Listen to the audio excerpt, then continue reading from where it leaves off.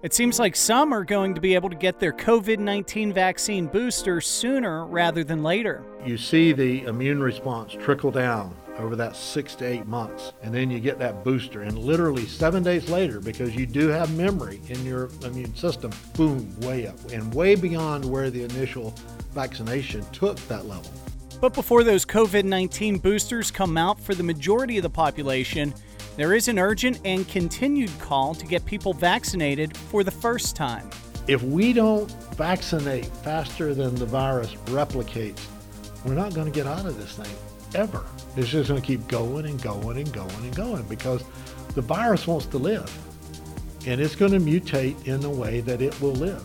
And don't forget about the flu. You don't hear anything else I say today, go get your flu shot. In fact, we know that getting a flu shot improves outcomes from COVID. So we got a lot to do. I'm Rich Klindworth, and we're looking at our current COVID-19 situation as fall 2021 begins in Season 3, Episode 2 of Talk Like a Pirate. We're joined now for the second time on Talk Like a Pirate with Dr. Paul Bolin, who is the chair of internal medicine at ECU's Brody School of Medicine. Dr. Bolin, thanks for joining us. Sure. Since COVID-19 information changes as time goes on, we are recording this episode of Talk Like a Pirate on September 13th, 2021, inside of a conference room in ECU's Brody School of Medicine. ECU's mask mandate is still in order at this point, so we are inside and socially distant and wearing masks. First thing, though, before we get into this, Dr. Bolin, how are you doing with everything? Doing good. Good days, bad days, but thank you. So we're a year and a half from this initial shutdown of the country to battle the first wave of COVID-19. What is the situation right now? Our vaccination rates, unfortunately, did not proceed as rapidly as needed, leaving a door open for what we know now as a variant, the Delta variant. And it's got to play out. We had 7,100 cases in North Carolina today. We're sort of in a plateau as far as cases. Hospitalizations have dropped in the state about 10% over the past week. Testing rates have gone way up. Testing positivity rates have gone down. Part of that is, I hope, a good sign, but part of it clearly is a selection bias. With people going back to school, they get exposed. Frantic parent, I'm one of them, go get a test right now. I did that to my son. A lot of that positivity rate, we weren't testing as many people before. And so there's a little bit of false expansion of that rate. So I think we'll be in this plateau for probably another week or so. Though it's disappointing that we're plateaued, I certainly shared with a lot of people, if you were at the game on Saturday, which I was outside the game, and that school has started back, the county fair's here, et cetera, you could make an argument that we're flat is a huge success. We got to let that play out for another week or so. I do think we will come down. We are certainly not as bad a shape as many states further south than the extreme northwest. There are states there that are really struggling. So yes, it's tough here, but it's not as bad as it is there. Back in the winter, we were upwards of 150 COVID cases in the hospital at any one time. And now we're running around 80, so close to half, right? But before in the winter, because we put a limit on only emergent health care, we only probably had 400 and some beds open at that time. And so the total workload was less. Now, all of that delayed health care has become more urgent. And so they are now in the hospital. And so we're taking care of over 800 beds now. Even though we only have 80 COVID cases, the workload is much greater. And during that transition from last winter to now, we've had a number of people who have decided that they can't work, for sometimes because they're sick, sometimes because there's fear, a number of reasons. And of course now the COVID vaccine mandates is playing into that as well. And so what does that do for the patient who is in the hospital, whether it's a patient with COVID or a patient that does not have COVID? We've done an extraordinary job of managing that. We've all seen stories on the internet where just tragic things have happened. A ruptured appendix in an ED. Individual in another state who had an MI and went to at least 43 hospitals or something, I read. Myocardial infarction, a heart attack. And so there are tragic cases that have occurred. Every day I'm astounded that we've been able to keep pace with what we have here. Of those dying from COVID right now, what percentage have had the vaccine, had a vaccine? Right. So different numbers all over the place. What we're seeing right now, I call it the 90 and 99. And that is, if you look at people who get COVID, only about 10% of them have been vaccinated. If you look at the people in the hospital, it's only about 1% nationally. Ours is a little higher here. And of course, every step you take from being infected to being hospitalized to death, those percentages are better for vaccine. So vaccines were designed, as you may know, and studied against hospitalization or serious illness. So it's not surprising that we get much better performance there than just keeping you from getting infected. So out of all those vaccines, do we have one that's the front runner of doing the job that it's supposed to do? I think the three major vaccines in the United States are all excellent. The mRNA vaccines, Moderna and the Pfizer vaccines, I think are the front runners.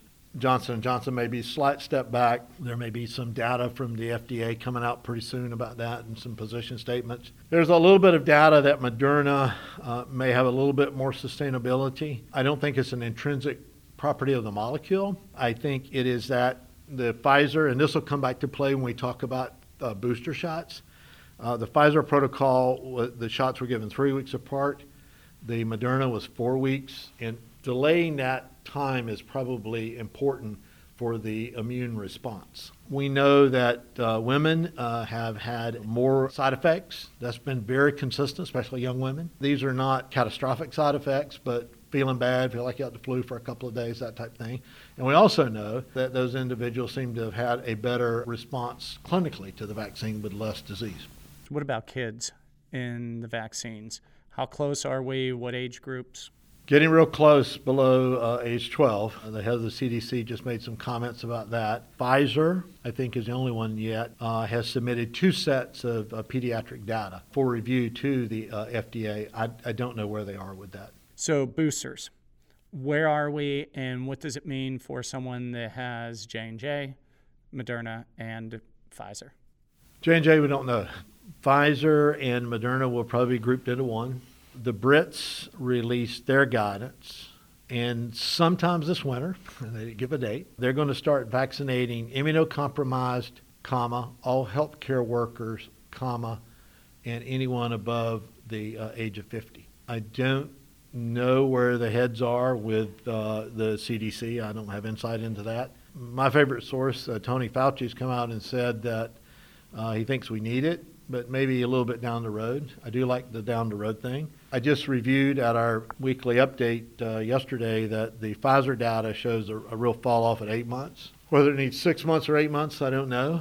Another issue that we have is, as this is happening, I don't know for everybody else, but I know at ECU the flu shots arrive next week, which is incredibly important. In fact, we know that getting a flu shot improves outcomes from COVID. So we got a lot to do. They did come out with guidance that you could get your COVID booster and your flu shot together. I might prefer to separate those personally, but the guidance from the CDC is they can occur together. Why would you personally separate them? I believe there's a better immune response to each individually if they're separated. That's probably more belief than science, but we all have to deal with our beliefs. Let's go to J&J, the people that got that one shot. When it comes time for boosters, will it be a J&J booster, or could you get the Pfizer or Moderna? And then if you get that, would you have to go through the 2 to 3 shot cycle? The answer is no one knows. I'm leaning that there will be a switch to the mRNA. I don't know that, and I believe it will only be one. Again, if you look at the data in the New England Journal, it came out Wednesday night, the production of what we call neutralizing antibodies, those that can kill the virus independent of any other part of the immune system. So they're like the nuclear bombs of the immune system. You see the immune response trickle down over that 6 to 8 months, and then you get that booster. And literally 7 days later, because you do have memory in your immune system, boom, way up and way beyond where the initial vaccination took that level. It is a very responsive sort of slap in the face for the immune system to, hey, start making this stuff again. And it's highly effective. So I think probably get away with one shot, but again, I'm only speculating. Have you heard anything about the long-term effects of the vaccine, negative effects on people and kids? Two things. One is obviously there's no long-term data because it's been a short term. If you look at the person years, the amount of study that was done for this vaccine is unprecedented. It is amazing. But again, it's short term for a whole lot of people. Pfizer and other companies are tracking this long term, but there doesn't seem to be any suggestion of stuff. There's been all kinds of internet type data that it affects everything known to man regarding fertility, and there's really been almost no good peer-reviewed data that is the case. What's that? Oh, go ahead. To finish one point on that, most of the symptoms are very short-lived. You know, people in bed for 2 days feel like they got the flu, and then they're sort of over it. What's that like for you as a physician, seeing all that stuff on the internet and people believing it? Well, as I mentioned earlier, I have my own set of beliefs. We all have to deal with our interpretations of reality, and that's a gray, you know. We all have red lines we don't like to cross. To answer your question is hard, but I won't bore the audience with a story of one of my, what I call irrational fears, and how I deal with that, or my family deals with that irrational fear of mine. The fear about the vaccine is not irrational. There are side effects. It's just that they're magnified. We spend most of our lives with our sunglasses of our belief system on. They're just different, that's all. But it is hard. It is hard. And I guess the hardest part is this, is just like in this room right now, we all have our masks on. It's respect for you two folks that why I wear this. Because I'm actually protecting you more by wearing this than I am myself. And so I guess the thing that disturbs me the most is if I'm just harming me, then my little belief system is okay. But if I'm harming somebody else, then I'm sorry, I think we need to rethink that. We don't just let people drive drunk in this country. So by mandates for vaccines, it's not attacking our rights? We have mandates for vaccines to go to college. I had to stand in line with the National Guard when I was 8-ish to get my polio vaccine.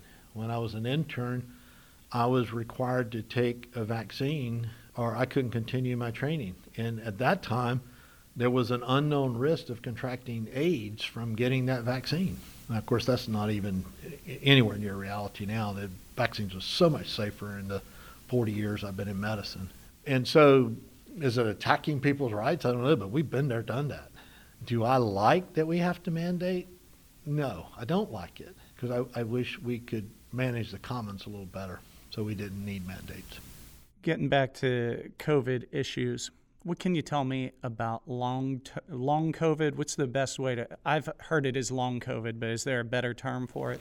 I like long COVID as well, but our friends at the CDC decided to call it post-acute COVID syndrome, or PACS, P-A-C-S. Medicine likes to create long terms that have little acronyms that nobody understands. What is it, and how are you involved with it? It's persistence. There's a little bit of argument about the duration.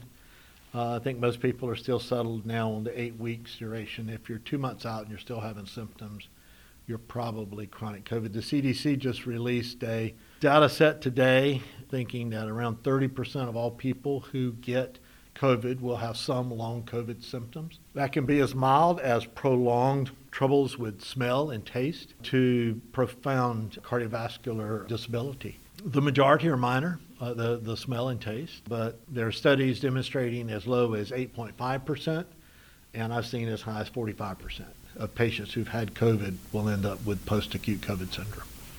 How dangerous is post-acute COVID syndrome?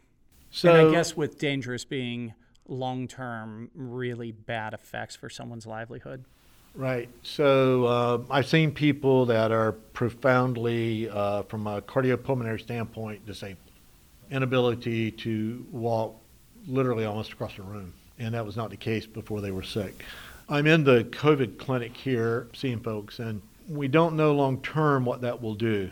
The psychological impact is the thing that has impressed me the most. I think a lot of people have been told, well, you're really not sick. You know how we do when somebody was sick, oh, come on, you can go and all that. I think that's happened a lot. And I think so a lot of people begin to believe that it's all in their head. I can't tell you how many people, when I go in and tell them this is something real, this is not just in your head, it's like an incredible psychological relief for them. So I worry about that. I worry about eventual suicide rates in that population. I have a tremendous concern about that. John Arthur at Arkansas just published this week, which is fascinating. So the target of COVID is the ACE2 receptor, you may recall. What John has demonstrated in these long-term COVID patients is that they are now making autoantibodies, almost like somebody with lupus that makes antibodies that destroys the body. They are now making antibodies against the ACE2 receptor. And that may give us a target to treat. One of the reasons why I felt it was so important to open a chronic COVID clinic is so we can stay on top of developments, and if a therapy does develop, then we can affect it much quicker. I don't know what will come out of that. The NIH just released a huge grant that we're trying to collaborate with NYU is going to be the lead center, where we can start to look at some of these therapeutic options. Are you working with Dartmouth as well? We have been working with Dartmouth for quite a while. They have a very good group that is primarily interested in the neurological aspects of this. You may have seen data that just getting COVID has some impact on your ability to process information. And that's transient, we hope, but for long COVID, is it more than transient? That's the concern. In 1918, this same group is related to a group that discovered the link between subsequent development of neurologic syndromes in the aftermath of having the flu in 1918. And so one of their concerns is, are we going to repeat that? And that has really fed their interest in their research. And we were just fortunate to have connections to get connected with those folks. Is there a type of person that is more susceptible to this long COVID?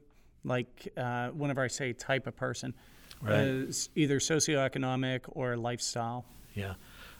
We've not been able to consistently demonstrate a risk factor for that. There have been early on some studies I've seen studies suggest that mild COVID puts you at risk. I've seen studies that severe COVID puts you at risk. There is a syndrome called post-ICU syndrome, where anybody, for any reason, who's been in an ICU, been on a ventilator, when they come out, they're profoundly debilitated. And one of the problems with that severe group is that we're having to dissect out how much of that is post-ICU syndrome.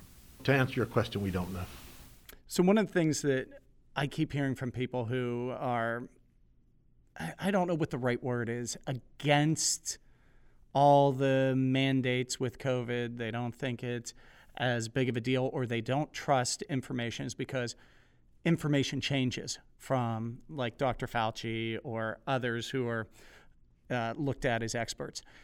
But isn't it a situation that we're dealing with something so new that you're just getting new information all the time?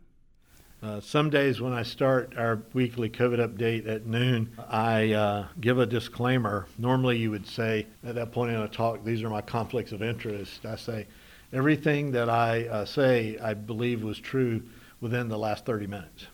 Yeah, it's changing very rapidly. And as I just said a number of times, a paper comes out that says go north, a paper comes out that says go south, and you're trying to, put that together. And there have been some out there who have put forward ideas and treatments that are less than ideal. And they've, unfortunately, because of the internet, been given an audience. And so they don't go through what we typically use in medicine called the peer review process, where a reputable journal will have a panel of experts that will review this. And even the speed of this has caused some of those reputable journals. As you may recall, early on there was a huge data set that was retracted by the New England Journal, and Lancet, I think, was the other journal.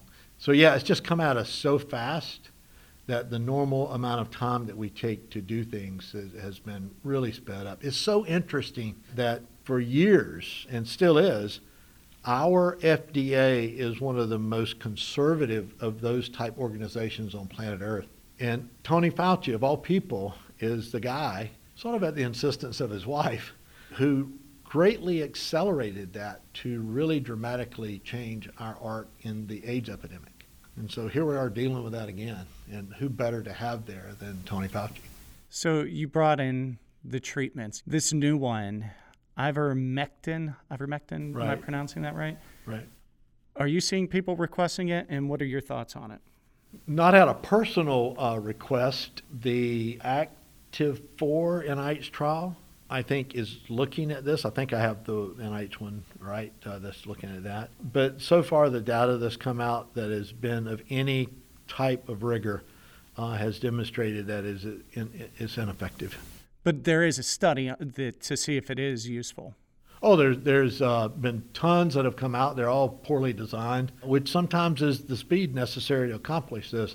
But the Active 4 trial, so the NIH, when we all got started, and it's ATIV, I think is how it's an acronym again, and there's like 6 of them, I think, these days, and they were designed to very quickly stand up clinical trials that were randomized, prospective, et cetera, that could look at some of these, and I forget the number for the ivermectin, but it is an arm in one of those trials. I don't know if that has been released, forgive me, but it's in the class of hydroxychloroquine. So if you put COVID and hydroxychloroquine in a test tube, there's some interesting things that go on. But if you give it to human beings, it doesn't change outcome. And so do you want your data to be, well, it did something interesting for a test tube, or do you want your data to be, did it do something interesting for a human being? Ivermectin has not taken that next step.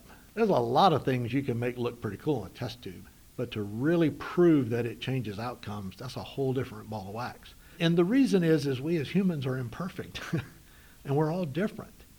And so you've got to have a really incredible difference in a test tube to be able to make it to be a difference in a human being. You just brought up hydroxychloroquine. I still hear from people, this is something that works, and they just will not give it to people. You mean they will give it to people? Well, I've heard they won't unless you beg for it. Oh, I see what you mean. Yeah. Right. So, yeah, that's the case. And the reason is this. So let's say, like I said, hydroxychloroquine looks pretty good in a test tube. Human being trials aren't there, but, well, it might help. Let me give it to you. The trouble is there is a interval in your heart that if it gets too far apart, that you can have bad things happen. You can die. And COVID makes that interval get longer. Well, guess what? Hydroxychloroquine makes it even longer. And so the trouble is test tube may work, but you can't kill a test tube. The toxicity of a drug can kill a human being. And so that's where these things fail, is a number of people die from the toxicity, not the COVID that they're trying to treat. And that's where hydroxychloroquine has been really a problem.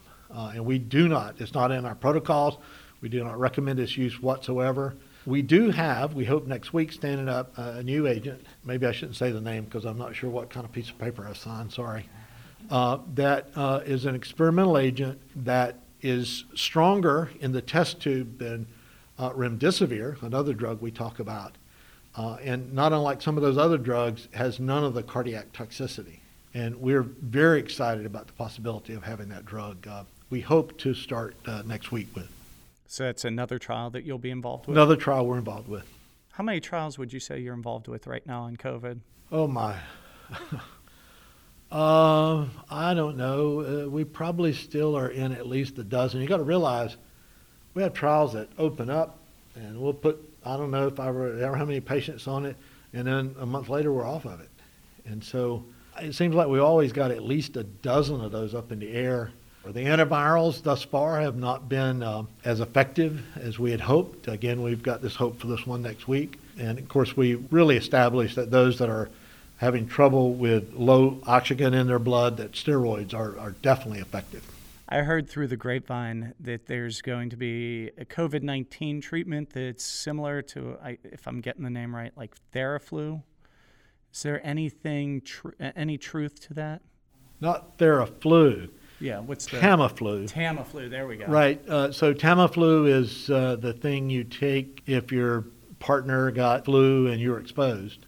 Yes, that's something we're very interested in. That is an active investigation in a number of centers looking at different parcels, if you will, of the COVID-19 spectrum. There's active treatment, there is prevention, and then there's what I call prophylaxis, which is I was exposed. And of course, as you may know, I just sent a patient today because of an exposure to get Regeneron because of his very high risk. So there's a lot of hope for this drug. It's been all over the internet. It goes by a name I'm afraid I will not even attempt to pronounce, montelukast or something like that. And there's a lot of hope for this drug. There is. As a class of agents, the antivirals have been less than promised. Again, remdesivir, the effects of hydroxychloroquine, the proposed effects of ivermectin. So we have hope in this. I know Tony Fauci himself has talked about this little pill. So a lot of people have a lot of anticipation about this. What kind of rumors or misinformation have you been hearing about a lot? Well, probably the big one right now that's really important is infertility. And there's no data that is of any scientific merit that demonstrates that this vaccine causes infertility. There's none, zero, zippo. There is data that becoming pregnant and getting COVID is a risk factor to not only lose your baby, but to die during pregnancy. So there's a stark separation between myth and reality in that space. That said, going back to our earlier conversation, there's a very special place in the world full of emotions called having kids. Been there, done that. And so I have to have an equal amount of respect for those fears. And so that's a very hard space to try to bridge. What's next after Delta? Well, there's two strains out there that we know about, Mu and Lambda. I may get them backwards. I think Lambda's the one from South Africa. I think Mu is the one from Peru. I think that's right. But they were in their countries and they stirred up a little bit of trouble. And it's interesting, those countries sort of went up and came back down, and they sort of trickled out into the world, and that's about all they've done. My theory, I'm not a virologist, but my theory on that is they've been outrun by Delta. The Delta can out-reproduce them. This is sort of a virus's form of Darwin, if you will. How a virus succeeds in our ecosystem is it out-reproduces everybody else. And the only reason I keep talking about Mu and Lambda is what's going to happen to Mu and Lambda when Delta dies off. Are they going to then get a foothold? And there are data for both of them that they are more resistant to some of our therapies than is Delta. So I don't know. It's concerning. But thus far, I mean, just look at the cases in the United States. We got a little trickling of Lambda here and there, and I think there's a couple of cases of Mu, but I mean, it's 99% Delta. You know, how a virus succeeds in an ecosystem is very, very different than how human beings succeeds. And so I do think the reason we've been safe from those is it's been outpaced by the spread of Delta. How long do you anticipate us wearing masks? You go to Japan in the wintertime. I remember my first trip there was in '88. Everybody wore a mask. And go back, they still wear a mask. There's a lot of countries where we know there's spread of infectious diseases and people are careful. And we've never done that in the United States. Well, we did a little bit in 1918. So I worry about flu this year because we didn't prep our immune system last year. We had a get out of jail free year. Why is that? Because we wore a mask and washed our hands. So we didn't build immune memory to the repertoire of influenza changes, right? So we're going to get 2 years for the price of one this flu season. So go get your flu shot. That's number one. You don't hear anything else I say today.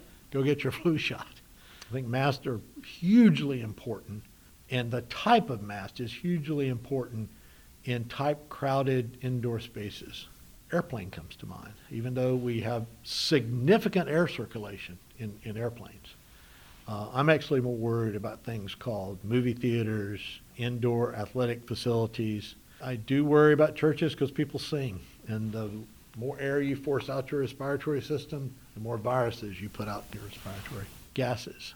So yeah, I think some form of mask wearing is going to probably continue until next spring. It is for me. I don't want COVID. Yeah, no doubt. Speaking of which, people who have had COVID and have had the vaccine and have gotten monoclonal antibodies, how safe at this point could they be from the virus? Hard to say. So great question. I hope I can explain it. I put a foreign body into you. Your immune system reacts to it. We have an elegant system of how it responds to it. And let's pretend there's a dozen steps. Monoclonal antibodies replicate step 8 onward. So there's no immunologic memory from getting a monoclonal antibody. And some argue that it actually makes you more at risk down the road because of that, maybe. But if you've had it, you should have some B-cell memory, T-cell memory as well. So I don't think the combination helps you. Now, we know that the circulating half-life of most antibodies is very short. You get more protection because of some of the secondary effects. But I think long-term, having monoclonal antibodies certainly does not give you any benefit. And if given without a vaccination on board, certainly would be a huge risk for anybody to think a dose of Regeneron has lasting immunologic effects. And those who have had COVID and the vaccine, either COVID before, then the vaccine, or vaccine before, then COVID, what's their long-term outlook? They're in better shape than all the rest of us because they have breadth to their exposure. As you may know, the Brits actually came out with it. You talked to me earlier about should Moderna get Moderna and Pfizer get Pfizer. Well, I think it was the Brits, somebody in Europe. They actually came up with a purposeful plan to say, okay, I'm going to give you one of these, and your second shot is going to be one of these, and broaden the exposure of the immunologic repertoire by doing that. Do you want to say anything about any of the other studies that you're working on? Again, I'm very excited about our antiviral trial that may start up hopefully next week. We hope to link that into the chronic COVID clinic, to use that term. I really am interested in the work we're doing with looking at risk factors for bad outcomes, some of the work we've been doing in the rural areas of eastern North Carolina, because certainly we know that the biggest risk factor for having fatal outcomes, and even hospitalization as well, is do you have poorly controlled diseases that are very prevalent in eastern North Carolina. So if we really want to get out of it, get something lasting out of this, is how do we attack those? How do we diagnose diabetes earlier? How do we get after hypertension earlier? How do we get after obesity earlier? I think that's the most lasting thing. That said, I grew up in medicine in the age of AIDS, and we did not even have a course in immunology when I went to medical school. Shows you how old I am. And AIDS happened. And I saw what AIDS did for our understanding of immunology. And as a transplanter, so much of what we learned came from that set of data. What's going to happen with COVID is going to eclipse that. So even though those diseases are incredibly important and we need to work on them in eastern North Carolina, from advancement of medicine, we're getting ready to have a time of renaissance because of what we're learning. Is COVID here to stay? Of course, COVID will become endemic, not unlike influenza did in 1918. You get a flu shot every year because of 1918. I imagine CDC just came out today or yesterday and said it's okay to get your COVID booster and your flu shot at the same time. I can imagine that of all, I forget how many exact viruses they try to give us every year, or variants of influenza, I bet one of them over there will be COVID, somebody. So it will become endemic. The real question is the virulence and the spread and how much it interferes with our society. Anything else you want to add? If you've not been vaccinated, I really beg you to go get vaccinated. Call me, I'll talk to you. I understand fear, but the biggest concern I have is, we talked about Mu and Lambda. What if we have another racehorse that comes out, another Delta? We talked about getting rid of these masks. If we don't vaccinate faster than the virus replicates, we're not going to get out of this thing ever. It's just going to keep going and going and going and going because the virus wants to live. And it's going to mutate in a way that it will live. I've said many times there's only two effective ways to manage a pandemic. One is, was Denmark or one of the Scandinavian countries, just let it burn through. Forget the old people. Let's let it burn through. And the young people won't die, and then it'll be over with. And then we have herd immunity, right? And the other way is everybody's getting their vaccine. That's what we did for smallpox. That's what we did for polio. And guess what? I love the cartoon I've had that the kid sees the vaccination thing for a mom and said, "Mom, what is that?" And she, "Oh, that's from I think smallpox." And he said, "Why don't I have one?" And his mom said, "Because it worked." And so that's the thing I want everybody to understand. There's all these people talking about freedom. Not getting your vaccine is taking your freedom away. That's the part I can't wrap my head around. Dr. Paul Bolin, Chair of Internal Medicine at ECU's Brody School of Medicine, thank you so very much. Sure. You've been extremely generous with your time today. Thank you. Okay. Well, that's it for Season 3, Episode 2 of Talk Like a Pirate. We hope this episode was informative as we continue to navigate this COVID-19 pandemic.